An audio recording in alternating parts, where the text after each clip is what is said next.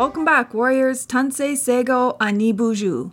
Kwe Nindaluizi Pam Palmater, and I'm the host of this show, The Warrior Life. This podcast is a show about living the warrior life, a lifestyle that focuses on decolonizing our minds, bodies, and spirits, while at the same time revitalizing our cultures, traditions, laws, and practices. It's also about asserting, living, and defending our sovereignty all over Turtle Island.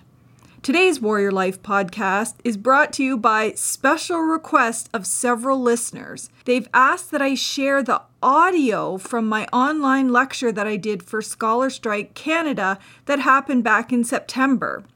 Our original event was done to draw attention to ongoing police racism, violence, brutality, sexual assaults, and killings of Black and Indigenous peoples in Canada and the United States. Although most of the protests have ceased, our solidarity work behind the scenes to defund the police has stayed strong. Min Suk Lee from OCAD hosted this particular event, and Beverly Bain from UFT moderated it. The original video event can be found on both Scholar Strike Canada's YouTube channel and my YouTube channel. And although I've talked about this issue many times before, both on this podcast and on my YouTube channel and at other public events, it doesn't hurt to have a little reminder that we're still very much dealing with ongoing police racism and violence. And so this podcast will be just a little reminder that we still have lots of work to do to hold both the police and governments accountable. So here's the full unedited version. Welcome everybody to the beginning of our day, and this morning, our second day of the Scholars Strike Canada. And we will begin with today's presentation on legacy of policing Indigenous lands and bodies. I want to start with our land acknowledgement. This land and this space we're meeting in is the traditional territory of many nations, including the Mississaugas, of the Credit, the Anishinaabe, the Chippewa, the Haudenosaunee, and the Wendat peoples, and is now home to many diverse First Nations, Inuit, and Métis. This area is covered by the Dish with One Spoon Treaty. The Dish with One Spoon Treaty is between the Anishinaabe, Mississaugas, and Haudenosaunee that bound them to share the territory and protect the land. Subsequent Indigenous nations and peoples, Europeans and all newcomers, have been invited into this treaty in the spirit of peace, friendship, and respect. I'll turn it over to Min Suk just to tell you a little bit about today, and then we'll go to our speaker after. Welcome to day 2 of Scholar Strike Canada. We had an extraordinary day yesterday, 30,000 views on our digital teach-ins that are public, and that, we're talking about so many of the critical issues of our times. We want to thank all the panelists who participated. And of course, we're really excited about today's lineup. After Dr. Pam Palmater's talk, we have Bonita Lawrence, Andrea Davis, Eve Tuck, Megan Scribe, Ronaldo Walcott, and we also have an extraordinary talk at the end of today with Bev Baines and Ida Abdullahi and Rosalind Hampton. So tune in for all of that. As well, there have been solidarity screenings and teach-ins that have come up throughout the country. So there's one at McGill that is happening this afternoon. And Professor Alyssa Trotz is going to be streaming a talk at 2 p.m. from UT Caribbean Studies. So lots of action. Check out our website, scholarstrikecanada.ca, for the latest info and all the links. Thank you, Min Suk. Welcome, Dr. Pam Palmater, who is a Mi'kmaq lawyer, professor, author, and social justice activist from El River Bar First Nations in New Brunswick. Pam is the author of Indigenous Nationhood Empowerment, Grass Citizens, and Beyond Blood, Rethinking Indigenous Identity, and many more written articles and scholarship. She was a spokesperson for the Idle No More movement. Her current research focuses on police racism, abuse, and sexualized violence against Indigenous women and girls, and its contribution to the crisis of murdered, missing, traded, and exploited Indigenous women and girls. Dr. Palmater currently holds the position of full professor and chair in Indigenous governance at Ryerson University. Welcome, Dr. Palmater. Thank you so much. Kwe Nindaluizi Pem Palmater. I'm from the sovereign Mi'kmaq Nation on unceded Mi'kmaqi territory at Eel River Bar First Nation. But today I'm speaking to you from sovereign Mississaugas of Scugog territory this morning, lands that have never been given back to the Mississaugas, lands which are rightfully owed the Mississaugas. And I think it's important to remember for everybody that although I'm a Mi'kmaq person, I'm here on Mississauga territory. And so I don't speak for the Mississauga, but we share many of the same concerns. And thank you to everybody who is participating in this scholars strike, which I see in Canada and the US and worldwide. And whether you're participating for the full 2 days or just 1 day, or even just in spirit in your teaching and advocacy, that is so important. It is absolutely critical that we keep this people's movement going and growing. We must always remember that in any country that claims to be a democracy, that the real power is with the people. We have been taught not to exercise our power, to limit our voices, to just voting once every 4 years in elections. But to only do that is an abdication of both our powers and our responsibilities to the people. Because when you have a power, you always have a corresponding responsibility with it. And now is literally the time to take back that power and force the changes that we need to ensure social justice and earth justice all over Turtle Island, because we know at this point in time that no matter who you elect, what political party, what government says it's going to do and what it isn't going to do, nothing is changing. Everything is being firmly cemented in the status quo. And for many Black and Indigenous peoples, things are getting worse, not better. And that's in 2020. And the only people who can make that change are the people. Another terrible thing that we've been taught is that we must avoid conflict at all costs, that good citizens go along to get along. And that's how gross injustices have been allowed to continue literally right before our eyes, on TV screens, on social media, literally outside our front doors. Canada and the US have literally policed our minds and our voices just as much as they have policed our lands and our bodies. And we have been taught from education to, communities to messages on TV that conflict and disruption is bad, that marching in the streets is violence, and that advocating with angry voices or with teary eyes is dangerous hysteria. But they are wrong. They have always been wrong. If we can't get angry over continued police brutality, sexual assaults, and killings of our Black and Indigenous brothers and sisters, then who will? If we can't cry for our own people and be that safe space that they need us to be, then who will? So no, we are not going to calm down, not in this scholars strike, not in Idle No More, not in Black Lives Matter, not in any of these people's movements who are historically coalescing and coming together to protect one another.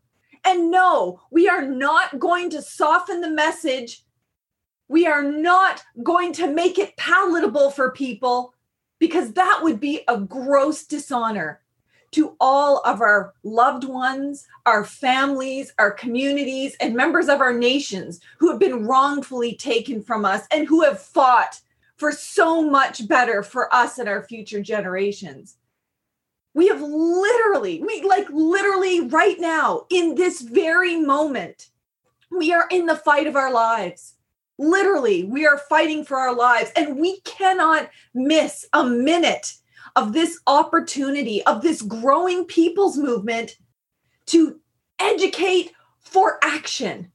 And that's where we're going to make this shift. Instead of just learning, instead of just reading, instead of just watching, everything you learn, you are now committed to take action on it. And I am so incredibly honored to be a part of this teach-in, because while we have many friends, colleagues, and allies joining us, we also have so many people tuning in for the first time, wanting to know more so they can do more.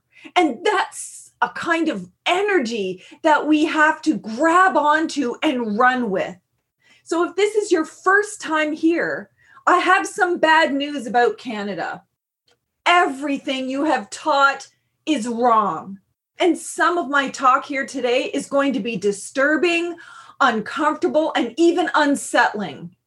But you're going to learn that it's been a lot worse for Indigenous peoples and Black peoples. Why?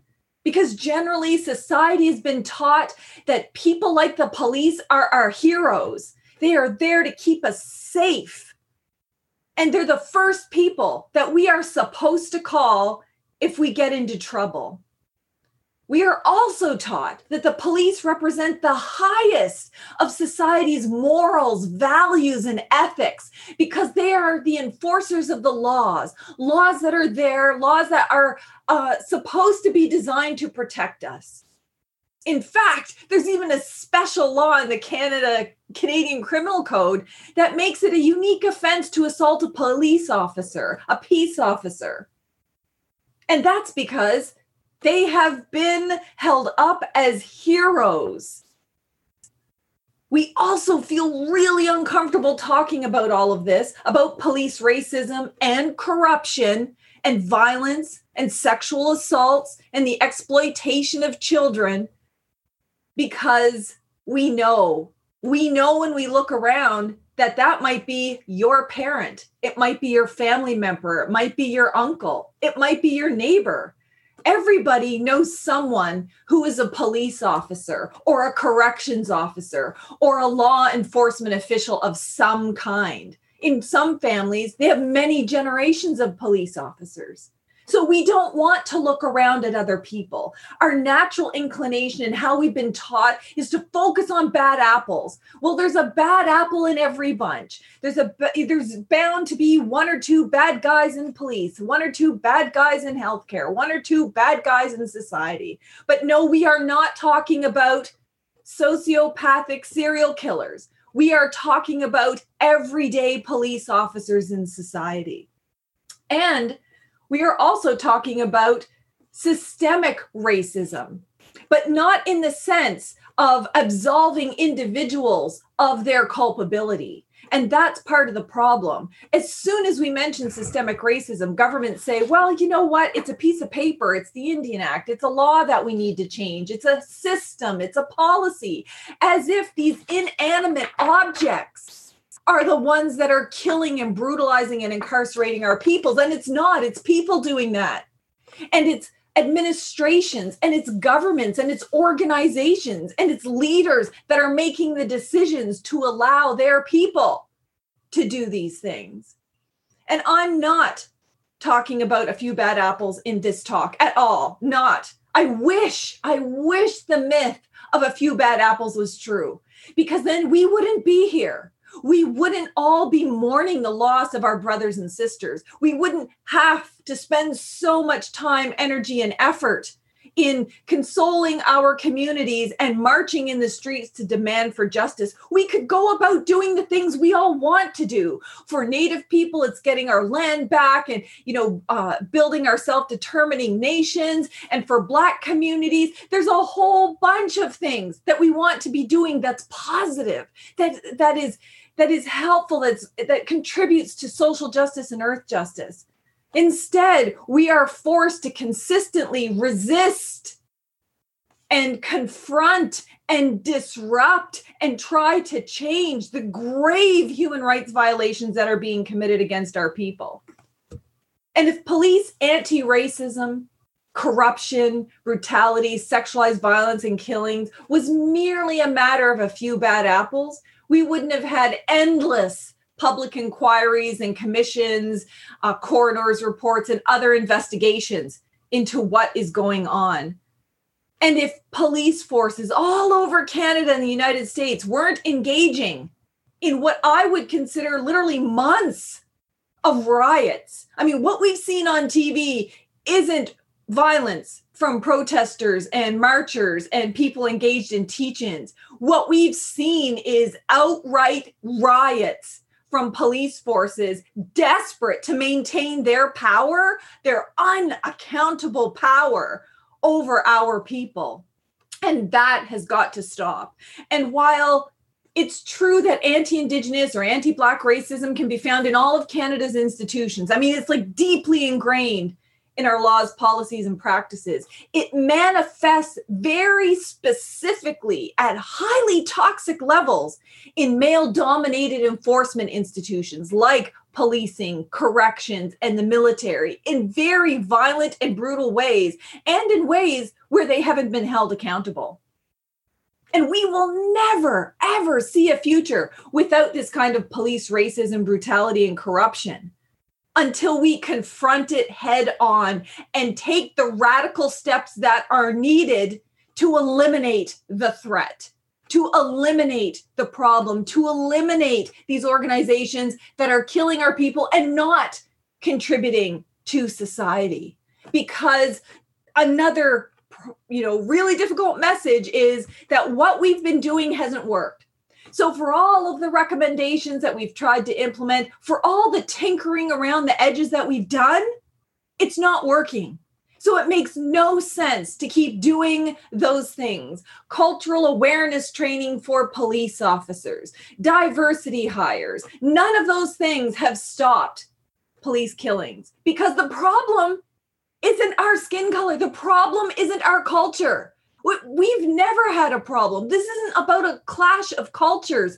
This is about police culture. This is about state culture, which is based on white supremacy, which privileges white people and white systems and white ideologies and white histories, and correspondingly punishes, oppresses, dispossesses, excludes, and brutalizes those who don't fit that category, which we know here in Canada, Black and Indigenous peoples being the number one targets, and also other racialized people or other people who've been othered in some way. And we have seen this many times before. We have seen protests after police brutalization. We've seen them after wrongful death, but literally very little changes because governments and society waits for a coroner's report. They wait for an investigation. They wait for a recommendation from whatever municipal council. And every day that we wait, other people are dying. And this isn't an anomaly. So it's not like we're talking about a system that was designed to protect people.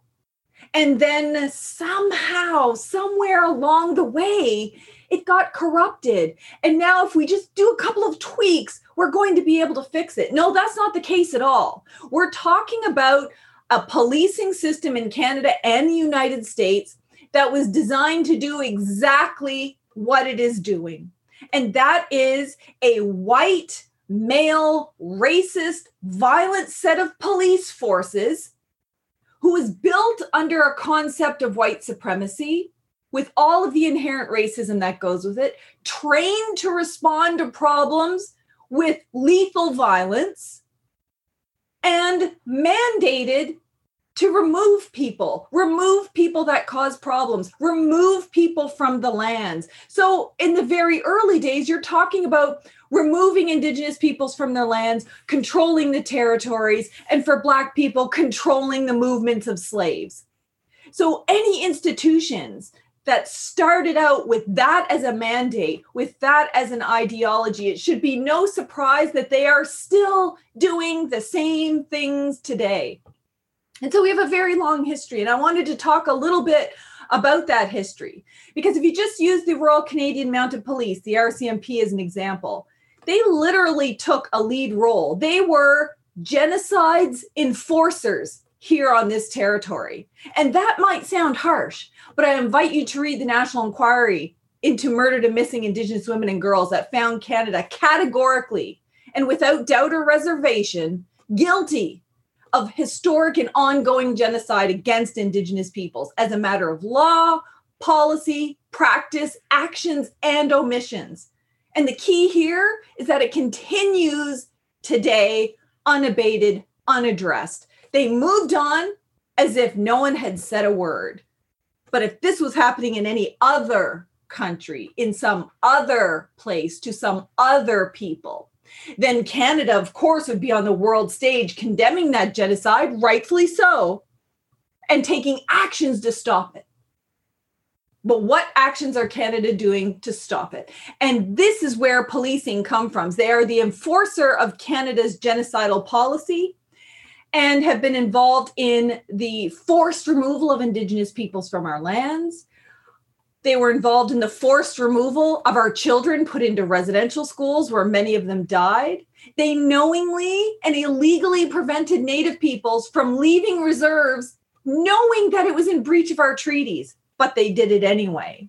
They prevented Indigenous peoples from engaging in traditional economies like hunting, fishing, gathering, and trade, which we've always done, which were also protected in our treaties. And some people might say, Pam, but that's history. Yeah, that's a part of our history that's not taught, but it's also part of the present. Who do you think enforces and operates in the same way today? Of course, the RCMP does. They police our traditional economic activities like gaming and tobacco and treat us as though we are gangsters and criminals if we engage in it. They've literally criminalized it in the criminal code. And they also the number one support to other enforcement agencies like Fisheries and Oceans to deny us our rights, our Aboriginal and treaty rights and inherent rights to fish and support ourselves from fishing and make a living from fishing, just for example.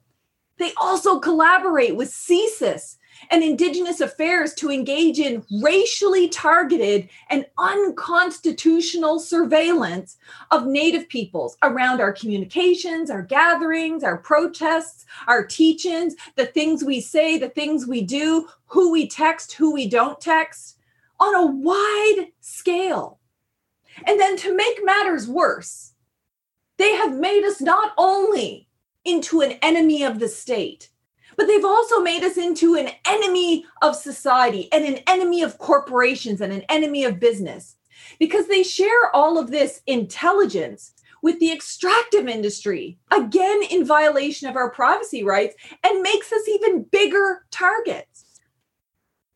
You don't see any of this coming back to us. You don't see any RCMP intelligence coming to Native peoples about the extractive industry, about, hey, you need to look out for these man camps. They're engaged in human trafficking and sexual exploitation of children and women, and there's higher rates of abuse and murders around man camps. And here's who to look out for. And here's some of the perps.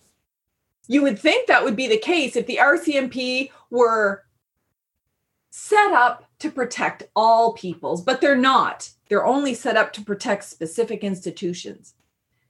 And so the RCMP are the first ones to show up literally with tanks and helicopters and explosive devices and heavily armed SWAT teams to remove peaceful Native people from our lands, often elders, women, and children.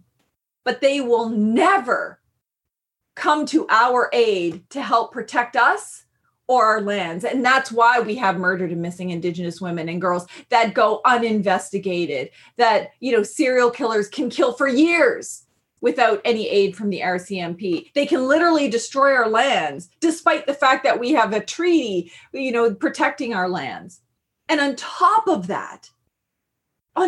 all of that, they're also responsible for the over-arrests and police shootings of Indigenous peoples and the violent sexual assaults of Indigenous women and girls. And some of you might actually be surprised to hear this, but the RCMP are well known for sexually assaulting, harassing Indigenous women and girls all over Canada. And not just the RCMP, other police forces, corrections officials, prison guards, anyone that works in enforcement. I mean, literally, the very first police force, the Northwest Mounted Police, which became the RCMP, were actively engaged in the sexual exploitation and extortion from Indigenous women and girls because they collaborated with Indian agents and used food rations to literally starve communities in order to have access to women to sexually assault. I mean, if this is how police forces were set up in this country, is it any surprise that they're still engaged in that? And that's just not from my words. You only need to read the National Inquiry, to read reports from Amnesty International, the Human Rights Watch. I mean, we all know this is happening, but no one lifts a finger to stop it in government. Just during the COVID pandemic alone, how many Black and Indigenous peoples have been brutalized, shot, or incarcerated at a time when we're out less, we're engaged in social distancing. And like I said, this isn't just the RCMP. This legacy of violence and racism and exploitation, suppression and dispossession, you can find that anywhere. I mean, one of the worst police forces for Indigenous peoples is the Winnipeg police force. They're notoriously racist and violent. And just during the pandemic, managed to kill 3 Native people within a span of 10 days. No accountability.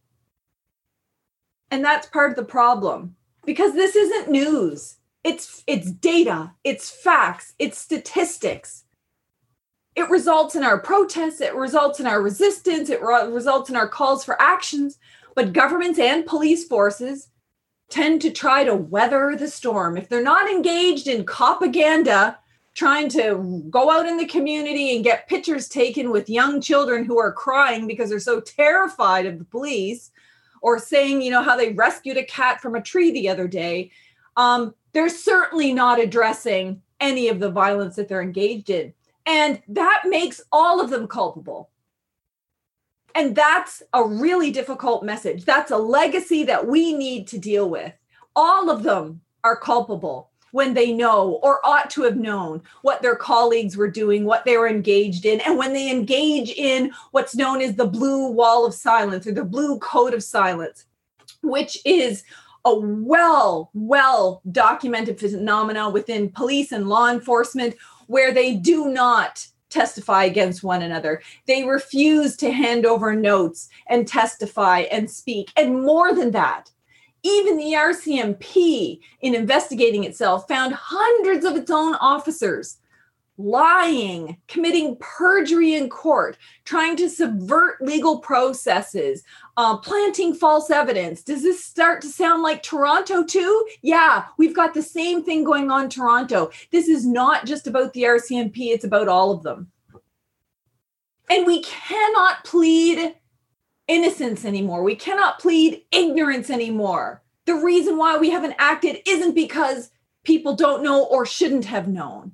Canadians are among the most privileged when you compare worldwide in terms of education, access to the internet, access to libraries, access to the media.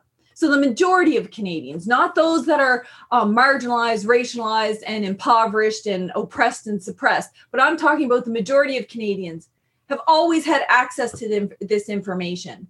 I mean, there's literally media swarms around all of the public inquiries, commissions, and reports. I mean, I could spend another hour just going through each of them.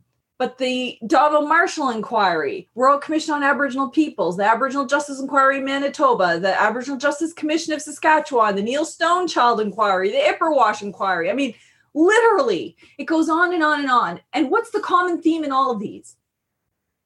Racism against Native peoples is widespread in this country, at the cop level, at the prison level, at the justice system level, all of it. It's infected with racism that commits horrendous human rights abuses against our people, and it's not addressed. I mean, literally, it was 25 years ago that the OPP shot and killed unarmed and peaceful land defender Dudley George. And what's happening today? It's taken 25 years just to try to address the land issue.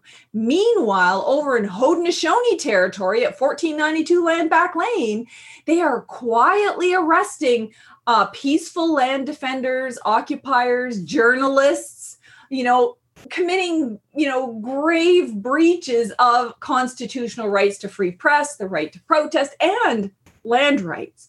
Nothing has changed. We get commission after commission after commission. I mean, we have a national inquiry into murdered and missing. that says Canada's committing genocide in all these ways. And we have to act on this urgently. And they don't. And they won't unless we force them to. And that's part of the problem. People who have power, this kind of corrupt, race-based, violent power, will never cede or surrender that power unless forced to. But the real power is in the people to protect one another, the people to protect the planet, and based on human rights and social justice and all of these values that we care about. This isn't just about what impacts us as individuals. That's why you see Native people standing in solidarity with Black Lives Matter. That's why you see Black Lives Matter standing in solidarity with us. That's why you see so many social justice groups, whether it's anti-poverty, anti-homelessness, anti-racism, all working together because it's about our common humanity. And in case you think that maybe this is just an exaggeration about the police legacy in this territory, well, you only need to look at the RCMP class actions against themselves. So the RCMP, the police as an institution, is as horrendous a place to work as it is to be engaged in the public. I mean, you've got a 2017 Merlot-Davidson class action for sexual harassment and assault of thousands of female RCMP officers. And then 2 years later, the Tiller, Copland, and Roach class action, which is for all the non-RCMP women officers that were also sexually harassed and abused. You've got now $1 billion class action against the RCMP for harassment, bullying, and toxic workplace by everybody else. You've got a $600 million lawsuit against the RCMP for racism and brutality against Indigenous peoples in the North, a $500 million lawsuit by murdered and missing Indigenous women and girls' families in BC for all of their failures. And it just doesn't stop. And here's the thing. Let's just say all of these cases get settled. You know who pays for that? The very people who suffer this brutality, sexualized violence, and killings by RCMP officers. We pay for that. Every single cent that we pay in taxes, or every single cent that doesn't go to our housing and education and healthcare, goes directly in the billions to these police officers. And they don't pay a cent for any of these things. They can literally kill with practically 100% impunity. They don't even have to pay insurance on themselves. So we need to really look at where our money is going, where it's not going, and demand that it be withdrawn. No more funding racism, no more funding violence, no more funding the institutions that wreak racism and violence on Black and Indigenous peoples. We have to stop. I mean, it makes absolutely no sense. It's ludicrous that we are paying for our own oppression. We are paying the price for these police officers to be on leave for as long as 10 years, making six-figure salaries. And we are paying for all of their lawyers as well. But do you see any paid leave for the victims of their brutality or sexualized violence? Do you see anyone paying for lawyers to represent these victims? No. So police officers will never be held accountable unless we stop paying for their impunity. This is a serious issue. This is an issue that impacts all Canadians. This isn't just about Black and Indigenous peoples being brutalized. Canadians, you're paying for it. And when you pay for it, you're engaging in it and you're benefiting from it, whether you intend it or not. Once you know better, you're now obligated to do better. You need to withdraw your funds and your support in every way possible and use all of your corresponding influence, what wealth you have, your education, to take actual steps to make it stop. Because we know they will fight, and they will fight unfairly. And how do I know this? Because the RCMP, for example, did an investigation into their own officers and found hundreds of them to engage in corrupt actions, not unlike the Toronto Police or many other police forces. So we know they won't play fair. So we need to play fair. We need to do everything possible based on a human rights framework to make all of these changes. Because if we don't, then we have to live with the worst statistics. And I don't want any of my brothers and sisters to be statistics anymore. But the statistics are important. The CBC did an investigation into, over a 17-year period over killings of police killings of Canadians. And they found that Indigenous peoples, by far, although they only represented 3 to 4% of the population over that time period, represented 16% of killings by all police forces in Canada. But in places like Manitoba, 58% of the killings. And tell me that's not racially targeted. In Saskatchewan, 63% of the killings are Indigenous peoples. And there are very specific forces that are deadly, like the RCMP or the Winnipeg Police Force, which has the highest number, 64% of their killings are Indigenous peoples. But it's not just the CBC. Globe and Mail also reported that over just a 10-year period, Native peoples represented 36% of all of those killed by the RCMP, but their experts warned that it's likely a lot higher than that because the RCMP avoids tracking race. So we know the numbers are higher, just like it is with the murdered and missing Indigenous women and girls. And they also noted that none of the officers were charged in these deaths. And it makes you wonder, well, what about all of these oversight committees? Well, there was another investigation by the media that looked at all of these police oversight committees. And no shock to us, but it might be to Canadians, that the vast majority of those who sit on these supposed civilian police oversight committees are white, male, former police officers. It is no wonder that we don't get any justice. They take a good idea that many social justice advocates actually advocated for and said, we need this. And then they turned that around and absorbed all of the power to make sure that they were insulated. And this is just one of many, many, many, many instances where recommendations have been turned to use against us. Kind of like body cams in the United States, police forces have said, sure, we'll wear body cams. They don't turn them on, or it'll cost you tens of thousands of dollars to access the footage, making it prohibitive, or you can't access it at all due to their privacy laws. So they will always find a way around our recommendations, unless our recommendations are, you don't exist anymore. We simply abolish the police. And then there's no way to work around that. And for anyone who just has any remaining thoughts that the RCMP or any other police force is not systemically racist, that it's really just these few bad apples, the APTN did a massive investigation into literally thousands of police officers that have private chats on Facebook. And they found hundreds and hundreds and hundreds of examples of blatantly racist remarks against Native peoples, of which I won't reproduce here, and even celebrating and saying that the Native people who got killed by the police deserved it.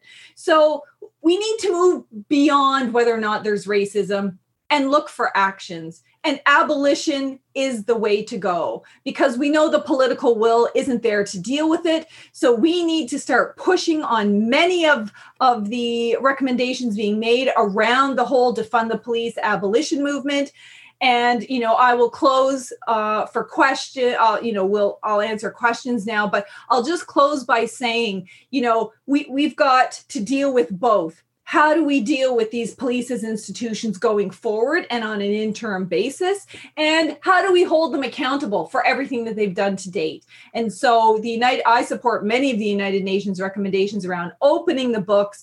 They have no more privilege, getting rid of legal immunity, making them pay for all of their own abuses, and literally cleaning house. Zero tolerance on all of it. All of it, all of it, all of it. Racism, sexualized violence, all of it. And I think if we did that, I think if we defunded racism in policing and in state institutions, you would see they didn't exist anymore. You might have a handful that are left. You might have a few good apples that are left who could actually engage in some other activity that supports and protects communities. So that's where I stand. Please check out the rest of these videos and writings and websites of all these amazing and incredible social justice activists from the Black community, Indigenous community, racialized and other allied communities who are putting forth really good, really well thought out ideas. Thank you so much for listening, and I'm more than happy to answer any questions that you have. Thank you, Pam.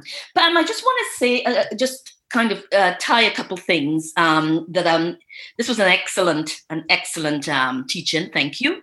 A couple of things that stood out as you were talking to me, as you were talking and I was listening, is the whole aspect of the way in which policing and RCMP as a Black activist doing work in policing and anti-Black policing violence. The way that the institution itself was created for the purposes of surveillance and control of Indigenous people and Black people. And I think that's a really critical piece, because all of the practices is about violence towards Indigenous and Black people. So the institutions could never, ever, ever do us justice. We could never expect justice from the institutions. And the oversight bodies, the oversight bodies that exist, like you mentioned, in terms of bodies that all of the commissions that have come up to deal with Indigenous murders and missing women, all of these things are really facilitated by those who want to uphold the institution, as opposed to those who want to provide justice and to hold the institution accountable. And I like you didn't actually say it, but it was in your conversation, is that you're actually talking about declassifying information within the institution, so that you can deconstruct and defund and abolish. So I thought those were really, really critical pieces that were pulled out. So I just wanted to hold that, and whether you wanted to add anything else to that before anybody else, any questions come to you.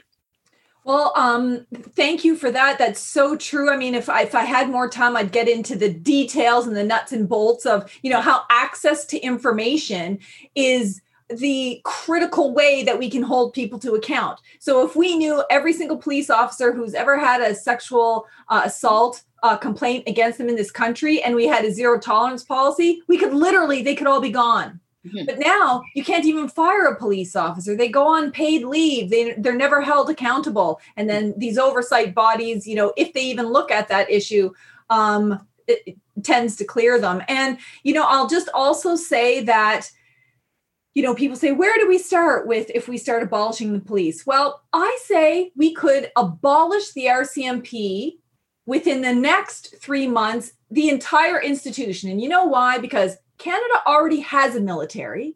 It doesn't need a militarized private national force. And there's police officers all across the country, which we already have to deal with. So let's just use the RCMP as our pilot project and get rid of them. And then we will, use all of the data from that to find ways to get rid of the rest of the police forces. But I say, let's start with the RCMP. Okay, here's a question. What does action look like for allies? You mentioned lack of faith in politics. What other steps could be effective? Oh my goodness. So many things. This is from the audience. Yeah. So, from an ally perspective, and this is the question we get all the time. What is it that we can do? So everybody has an obligation to self-educate on all of these issues. No more willful or convenient blindness. you need to be intentional to learn all of these things. And like I said, if this is your first time here and you learn about this, don't just take it from me. There's a whole bunch of other teach-ins from this scholars strike. And notice that, these are academics coming together, tons of experts and people who've done research on all of these issues, and many other people that work in this field saying, here's what we know, and here's what you need to do about it. So self-education is the most important. It's also a key part of reconciliation with Indigenous peoples. And then number 2, figure out your area of action. So let's just say you've always been an organizer. You can help organize. Let's just say you have some resources you can donate to these actions or legal funds like 1492 Land Back Lane.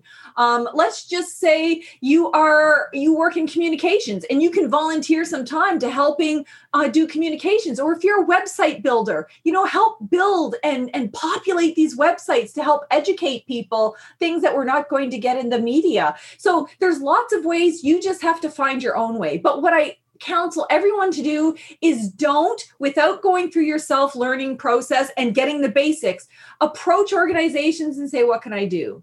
Because that's, you need to come into this relationship having taken the steps of learning and then figuring out what you have to offer and saying, hey, I have this to offer. Does that fit in? Can I take some of the load off of you? Because I know personally for me, even at Ryerson, we're trying to hold Ryerson to account on Indigenous issues. There is nothing that makes me happier than one of my non-Indigenous colleagues says, hey, you know what? Can I do the background research on this for you to lighten your load and we'll work on this together? That's great.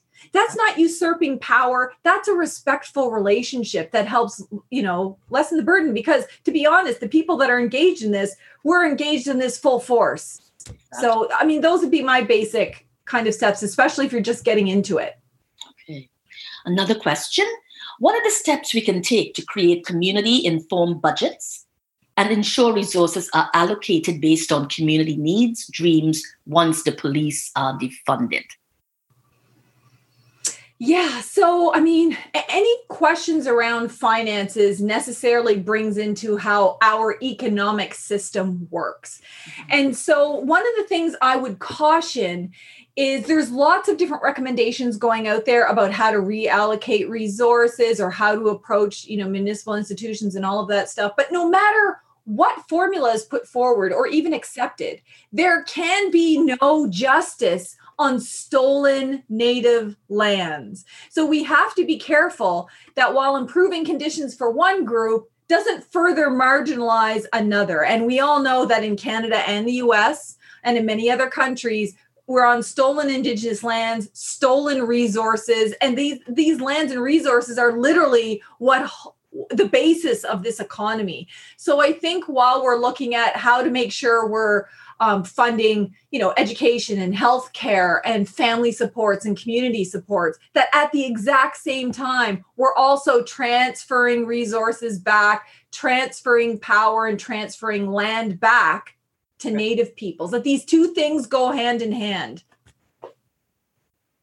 Great. How is it that people in Canada still do not see this country as a settler state? I think that's the question. I think the person wants to know why people are so resistant to acknowledging that this is a settler colonial society. I think there's a natural human inclination to be an exception. Well, I know this is bad, but I'm the good one. Or I know that this happened, but I'm the exception. I didn't do it. It's part of the philosophy. Like Western ideology is very individual. It's about individual rights, individual benefits, individuals working hard, individuals succeeding, and really not looking around to community. Now, thankfully, I don't think many Canadians think that way. We care very much about our families and our larger community circle, and for Native people, our nations as well. So I think that's reactionary. Sometimes when you hear something that's disturbing or upsetting or unsettling because you've never heard it before, you want to say, but that's not me. And without realizing that every single person on this territory, as a settler, whether they settled here 300 years ago or whether they settled here, 3 days ago, benefits from the ongoing genocide, dispossession, and oppression of Indigenous peoples, but also the ongoing racism, violence, and dispossession of Black peoples and Black communities, and the exploitation of their labor and their bodies. And so there's no one sitting here on this continent now that can feign innocence. And we're all trapped in this system that's been designed with no outs.